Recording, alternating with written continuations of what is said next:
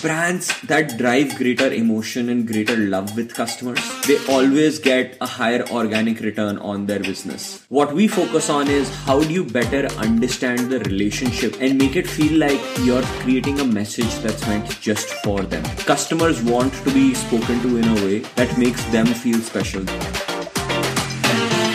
Welcome to another episode of Speak Like a CEO. My guest today is Pranav Ahuja at Zeno. He's the co-founder and CEO, and he's based in New Delhi. Hey, Pranav, how are you? I'm good. Thank you so much for having me on the show, Oliver. You're based in New Delhi, India, but you have a Berlin connection as well. Yeah, absolutely. So in 2018, we went through the Techstars program in Berlin, spent 3 months there, one of the most amazing cities in the world. Would love to be back there anytime soon. But glad that we're having this conversation. Reminds me a lot of my time in Berlin. Yeah, no, I'm really, really happy. And shout out to Jack Singh, who made the introduction. I just really should talk to Pranav because he's a great communicator. But what you do at Zeno is also closely linked to communication. So can you tell us a little bit about Zeno and what the link is to communications? So at Zeno, we're building a customer engagement platform for omni-channel retailers. And what we enable each business to do is understand each and every individual customer and figure out how to do relevant communication with each and every individual customer, right? And that's the core tenet of what we do, because typically most brands are doing like a batch and blast kind of communication where every single customer gets the same communication. Right. What we focus on is how do you better understand the relationship with each customer and make it feel like you're creating a message that's meant just for them, right? And that's core of what we do at Zeno for our customers. Yeah, I mean, that's fascinating because a lot of companies, especially those direct-to-consumer companies with a lot of customers, right? Thousands or tens of thousands of customers. What they want to do is communicate at scale with them, but do it in a personalized way, as you said. So that seems to me like, fantastic way forward. Could you give us an example of, a company, even anonymized, if you like, and what that means for them and what they achieve with that approach?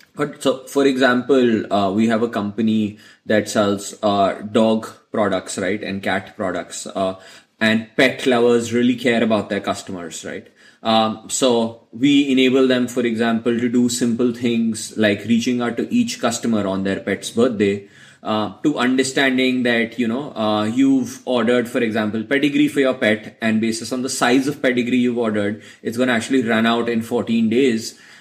So we're automatically going to send you like a reminder after 14 days. But if you bought a larger size of pedigree, maybe the reminder will come to you after 4 weeks versus, if you had a cat and you were buying a different kind of product that would last for 3 months. So in essence, it's no longer a sales pitch, but more like a conversation with the customer where we're interacting with the customer basis on what their need from the brand is, right? And making them feel special, right? And helping them celebrate their kids' best moments, their cat and dog's best moments. Yeah. So those are just a few examples that came to the top of my mind. Yeah, amazing. And is that via email or via WhatsApp or direct messages, or how do you do that?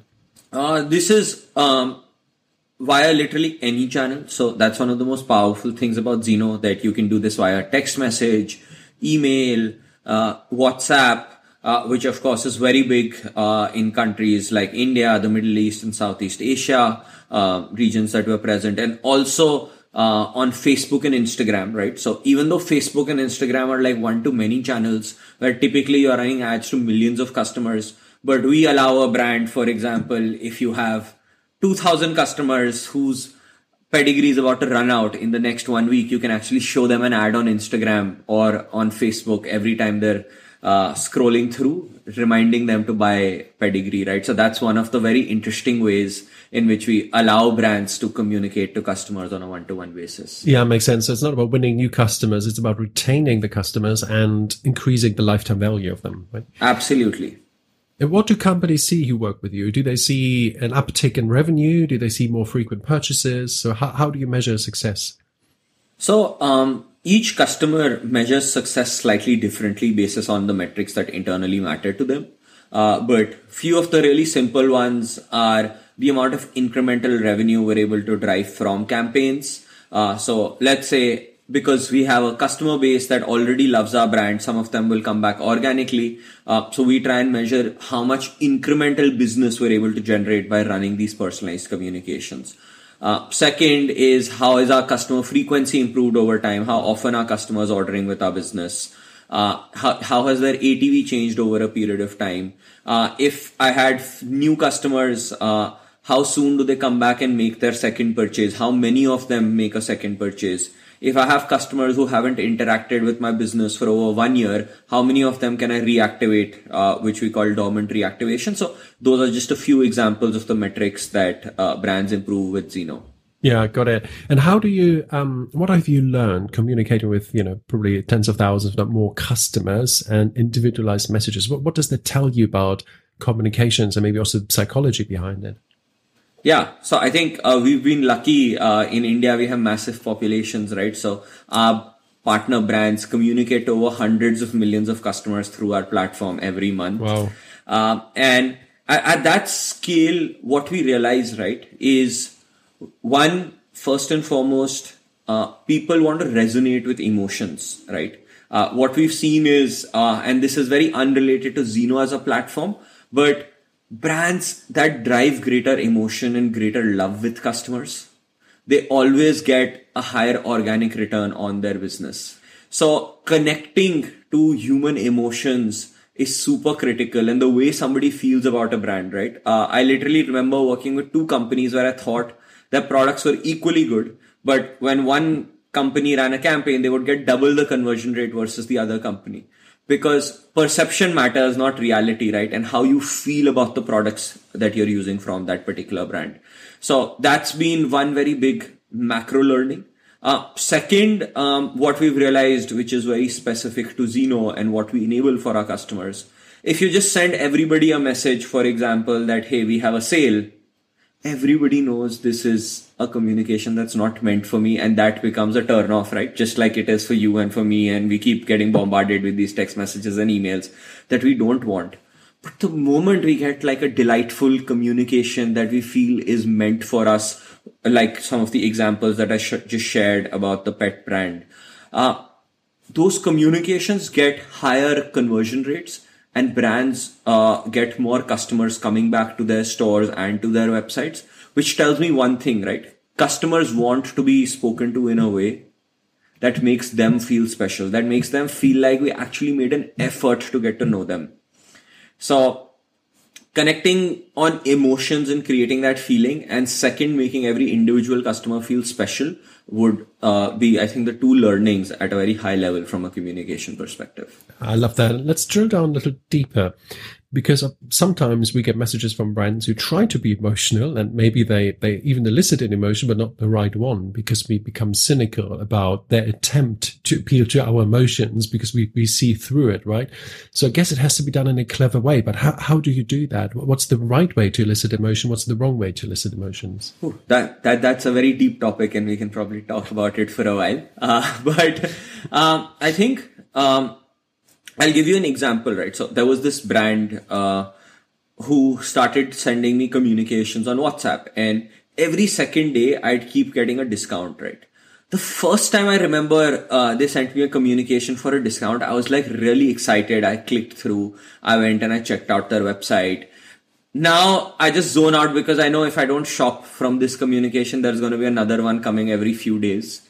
And one of the mistakes that we make is we realize this is a certain kind of communication that's resonating with our customers, and we start overusing it, right? And which is where the good intent which customers were resonating with, that was delivering good results for your business, over a period of time becomes bad, right?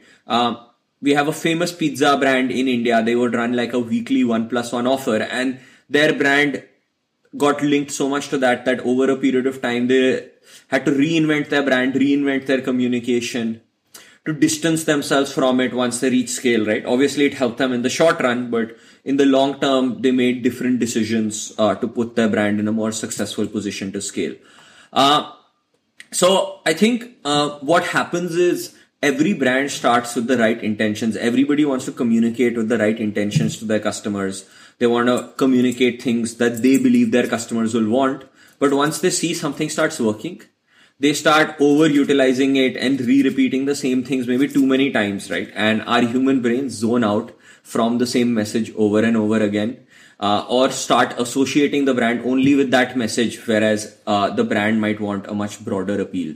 So I think not reutilizing the same kind of communication multiple times is one of the things that I'd suggest from a brand who wants to communicate to their customers and keep connecting with them over a long period of time. Yeah, that makes a lot of sense. And I would add one to that, which is probably communicating at eye level, because sometimes you have the impression that someone's just trying to push your buttons emotionally. And of course, we're in the business, so we understand that, but I think other customers understand it equally. And then it turns around, and rather than hearing something or connecting emotionally with the brand, it turns into the opposite. Absolutely. Because it's too obvious. It's like, it feels like a marketing scheme that is even cleverer, which makes it even more detestable, right? To a lot of people. So I think, how do you do that in practice? I mean, do you have really good copywriters? Is it testing with small samples? How do you go about before you send it out, send out individualized messages to hundreds of millions of customers? And there must be a process, just click send, right? So I think we work with large, well-established brands who have great copywriters already in their team who understand the emotion and the language of their customers. But how we supplement that is one of the strong points about our platform is how it allows a marketer to understand each and every individual customer at in-depth detail. So for example, we can understand that Oliver is a customer that maybe likes t-shirts, specifically white t-shirts. Right. Pranav, on the other hand, might be a customer who likes shirts. A third customer maybe likes to buy dresses. A fourth customer likes to buy women's tops. This is just clothing, right? What if I'm a brand that's selling both clothing and beauty products? And the kinds of complexities are really endless, right? I could be a customer who's a full price buyer, another customer who's a discount seeker, some customer who only shops during a sale period where there's like a 40% discount. Another customer is only coming in when a new collection just launches because they want to have the latest products. So like that, each customer is giving you so many signals about what they want and who they are. And we allow the brand to use those insights to make the communications more relevant. But the copywriting is done by the amazing copywriters at the brands that we work with. Yeah. Okay. That makes a lot of sense. Thank you. And do you think, this approach travels internationally, or do you think, there's a cultural element to it as well? I think this core approach is about basic human principles, right? And basic human emotions and what we resonate with. Yeah. And we've seen this. We already work with companies across India, 6 countries in the Middle East, multiple countries across Southeast Asia. So we can already see that this is working in over 10 countries, basis on our current experiences and basis on my conversations, with other businesses. This also works in the US and European markets, right? So at a high level, these core principles are really the same across the entire world. Yeah, I would agree with that. And I think that why hasn't it been done until now is just the technology wasn't there, right? It was not that marketers and copywriters didn't know that it's better to have a one-on-one conversation rather than a one-to-many conversation, but they didn't have the tools, right? So I think this has been a topic for the last 15 years. And different technologies have been built. Marketers have been trying different solutions.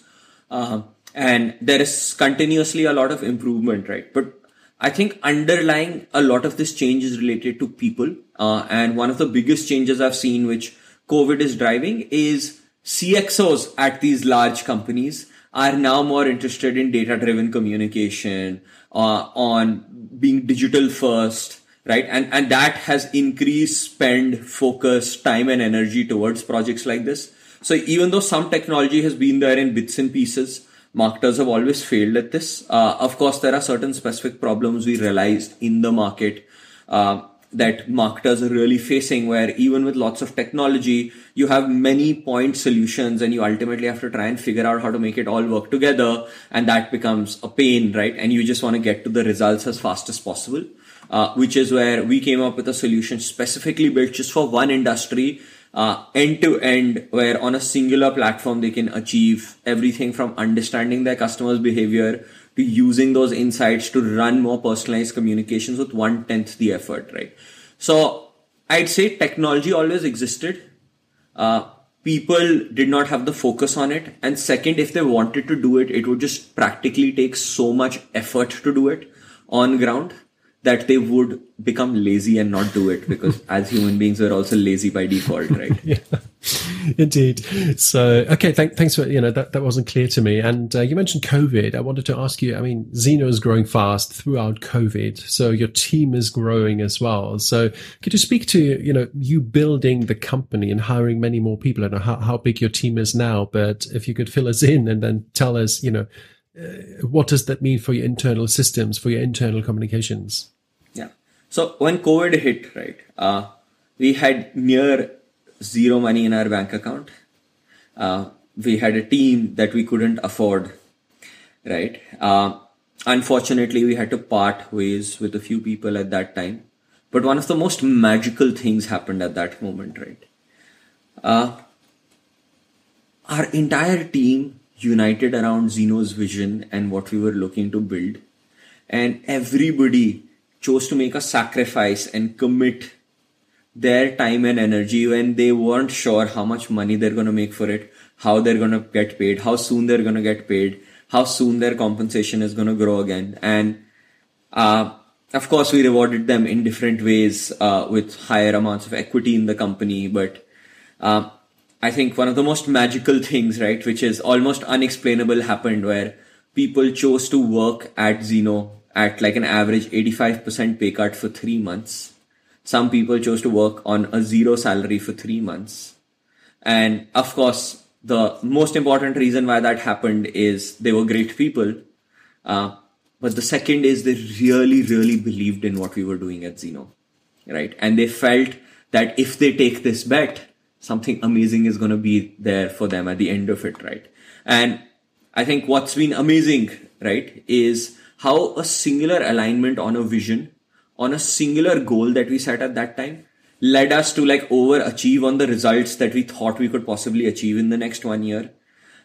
It led to everybody's compensation who took that bet increasing radically, where we have people making more than 3 times, some people even 4 times the amount of money as what they were making 2 years ago, before COVID. And they have grown through that time, right? So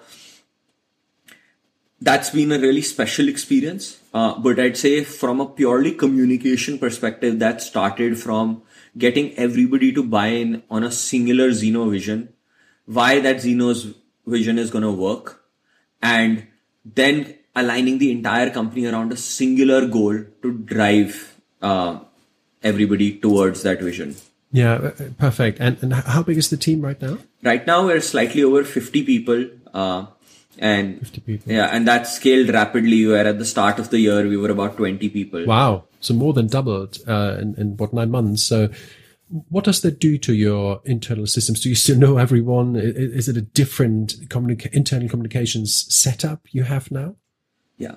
So of course, we know everybody, but the difference is not just that we've gone from 20 to 50 people, but now we're doing this in a remote world. And we're a remote first company. And the biggest change that we've noticed is, instead of the founders becoming the representatives of the company, now team leaders are the representatives of the company in front of more than half the team as we speak today, right?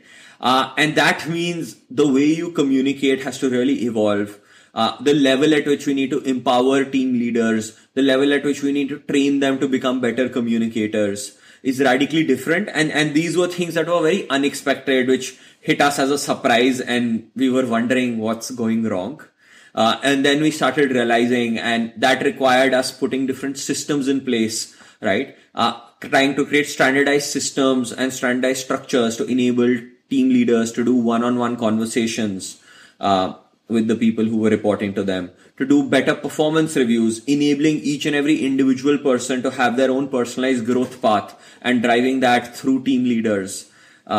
Right? Driving core company messages and driving alignment to the company's vision through team leaders. So that's been a whole exercise that we're working through. I'd still say we're still working through it, but these have been some of the learnings and few of the things that we've gotten right through this journey. So if I paraphrase, is it that you hired people obviously as team leaders or promoted people as team leaders, but there was no communication system. So they did things as they thought they were right, like review meetings, one-on-ones, etc., customer communication. And then you put some more standardized and communication in place, plus training, I would suppose, right? Absolutely. Yeah. Okay, that makes a lot of sense. And you mentioned values and culture as well. So I wanted to ask you about that because I heard you had some very interesting behaviors at Zeno. Yeah, I think so. We just spoke about building systems, right? And building systems always takes time. But when you don't have systems, what you have are cultural principles, because that's how everybody knows the company should work. That's how everybody knows they should take actions, whether it's team leaders or anybody else within the company, right? And one of the key areas we've invested in has been company culture. So we follow something that we call We Win, which is winning together, enjoy the journey. Winning starts from partner wins, innovate to solve problems, and never settle, right? And these principles define how we work together with each other every single day. And that then becomes, when there is no rule or there is no system, that you just don't innovate randomly or just build cool solutions. Everybody knows if you're innovating, you first identify the problem, you go in depth, and then you solve it, right? When we say never settle, what we really mean is you don't just, try.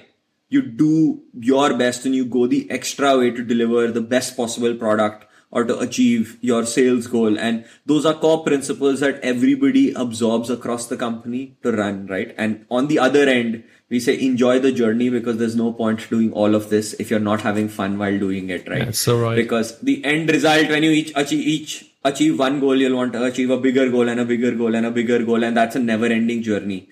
So if you're only getting satisfaction from achieving a goal, then there's something wrong. You need to have fun while you're chasing those big goals and chasing those big ambitions as well. Yeah.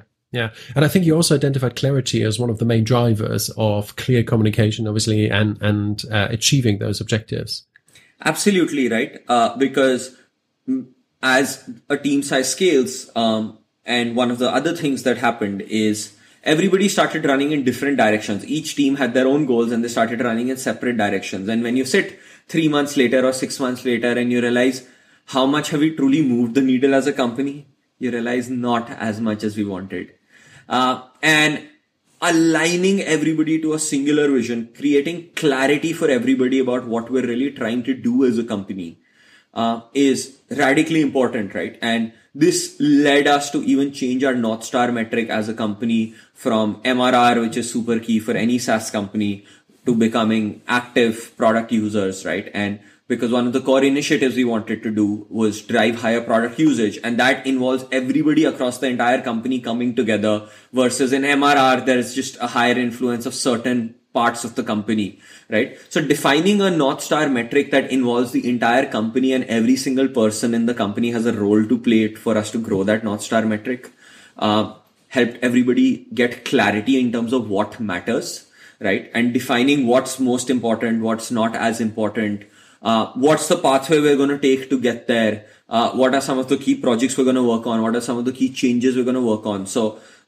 that's one of the areas where we invest a lot, where every quarter we get the entire company together and we sit down for a few hours and walk everybody through what's happening across the company. And that's something that we've noticed is really powerful, especially as a remote company, to create that clarity and alignment that we were talking about. Yeah, it's so important, because I think that's where a lot of startups have an issue with. They come up with a North Star, but it doesn't really, it's often too complicated, and then people don't really talk about it. So it's not top of mind. And I would argue, and that's probably what you do, that 3 months sort of in detail, that's great, but you probably do it in between as well. So you as the sort of chief reputation officer. Absolutely. We sit every Monday evening and we review our North Star metric and all the other things that matter across the company at our weekly town hall, right? And everybody across the entire company gets like a document from the team leaders describing what's moving, what's going well, what's not going well across the key metrics for the company. And of course, that starts from the North Star metric, right? And It's very simple. if it's the right thing you want people to remember, you just have to keep re-communicating it over and over and over and over and over again. That's the only way people remember it. Otherwise, people have so many things going on in their mind that it's very easy for them to forget about it. Absolutely. And I want to switch gear and talk about external again, because I noticed that you're quite active. You have blogs, you have reports, marketing calendar, you go on podcasts, you had your own podcast for a while. So you and Zeno are clearly very active. So what role does that external communication play for the growth of the business? Very important, right? Me and my co-founder, right, our LinkedIn accounts are external representations of the company. All the other marketing examples you gave are external representations of the company, right? And like we were speaking about at the start of the conversation, it's perception that matters and not reality, right? If people feel like you're having a great time, if people feel like the company is growing well, they just assume the company is doing well and great things are happening, and they want to work with that company. Right? Everybody wants to work with a company that's doing well. And I think by communicating, one of the most core focuses for us is controlling our own narrative, and versus depending on other traditional PR channels, using social media, we feel like we can control our own narrative, right? And tell our own stories and talk about what really matters to our customers, right? One of the most important things we do is like a community newsletter called Xenopulse. And that is a newsletter for CRM marketers, retention marketers at retail companies or D2C brands. And they don't get access to information like that, right? It's a curated newsletter with some of our own content, some content from everywhere else across the world. But I've had so many marketers write to me saying, I love reading this. And we are also internally shocked sometimes by the kind of open rates we get on those communications. And even though this is quite a niche community, we have like thousands of subscribers who literally read that newsletter every single week. So the focus for us is, even through our marketing, right? How do we add value to our customers and to our potential customers? How do we create content that they actually want to receive? And second is, how do we tell them more about what's the story and what's internally happening as a company with our people, with our products, all the other innovations that we're doing, right? But the underlying principle is always, just like with our product, we try to be helpful to businesses and help them do better customer engagement. How can we help them do that even through our marketing and extend that further? And that's the principle that we follow. And so far, touch wood, it's been working decently well for us.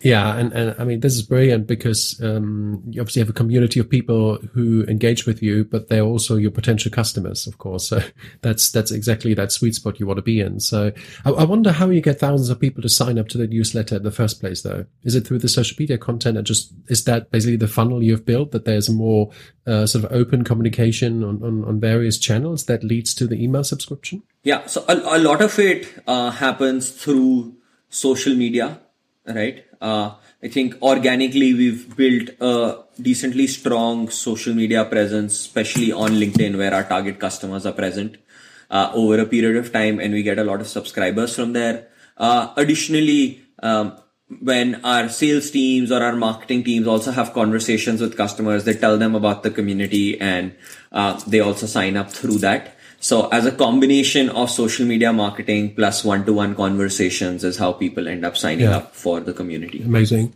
I wanted to ask you about fundraising as well. So if my facts are correct, you raised in 2018 and in 2022, so this year. What was the difference? Because it's slightly different worlds we live in, right? Absolutely. I think in 2018, we were actually even building a different product at that time. And Jag, who introduced us, we're thankful that he took a bet on us. I feel like when we went to Techstars, we learned what it actually takes to build a company. But when we raised in 2022, it was very different, right? Because we had a product that was working, the business was scaling really fast, and we wanted to raise capital to help us accelerate our business. And those conversations were very, very different because we started wanting to raise a certain amount of money. Ultimately, we got, I think, over 5x the amount of commitment for the amount of money we originally wanted to raise. Luckily, we had a lot of choice because, as we know, the market at that particular point of time was very hot, right? Everybody wanted to invest. We had great metrics, great logos, great results for those customers. The company story felt like it was really solid.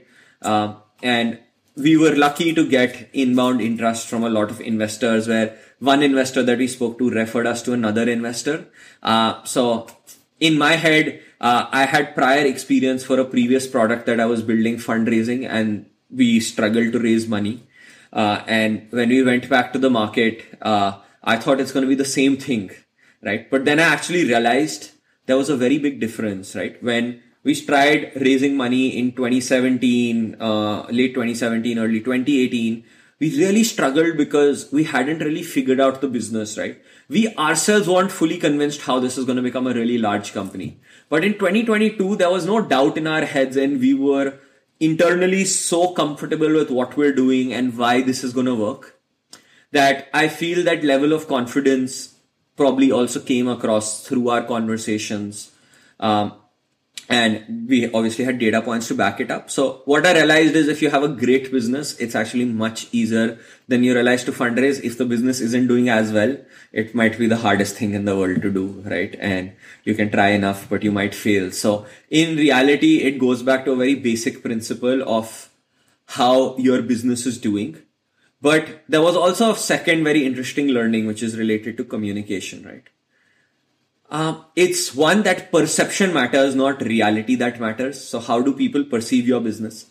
Second, who actually makes the introduction to them, right? So if somebody's investing in Zeno and they tell another investor, hey, I'm investing money in this company, you should also talk to them, the likelihood that they will invest is like probably 5 times higher, right? And that's something that we noticed, where towards the end of the round, just because of the people who were investing, other people were keen to invest, right? Almost without knowing much about the business, they were keen to come in and invest within the company. And that's where I realized who you have on your cap table is a really big signal. And what they say about your company is a really big signal. Because in communication, right, one is what you say, but what matters even more is what do other people say about you, right? Your references matter even more.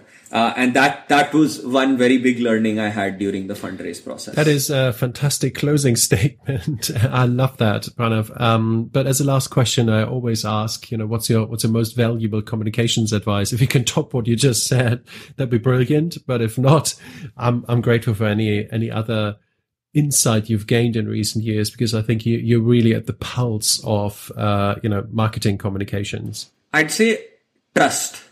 Like, if you communicate something, you also have to deliver on it, right? And when you repeat that cycle again and again, trust is something that compounds. And people only trust your communication if you also back it up, right? So this advice might not be directly linked to communication, but it's a loop, right? That whatever you promise, you should deliver on. And if you can keep doing that over and over again, you build a reputation. Every time you communicate something, people trust you more. And they trust you more, and they trust you more. And when people are trusting you and listening to you, that's the most important thing, because then every single word that you say matters, right? If I don't trust you, no matter how knowledgeable you are, it doesn't matter, because every single thing I communicate to you, you'll be like, it's crap.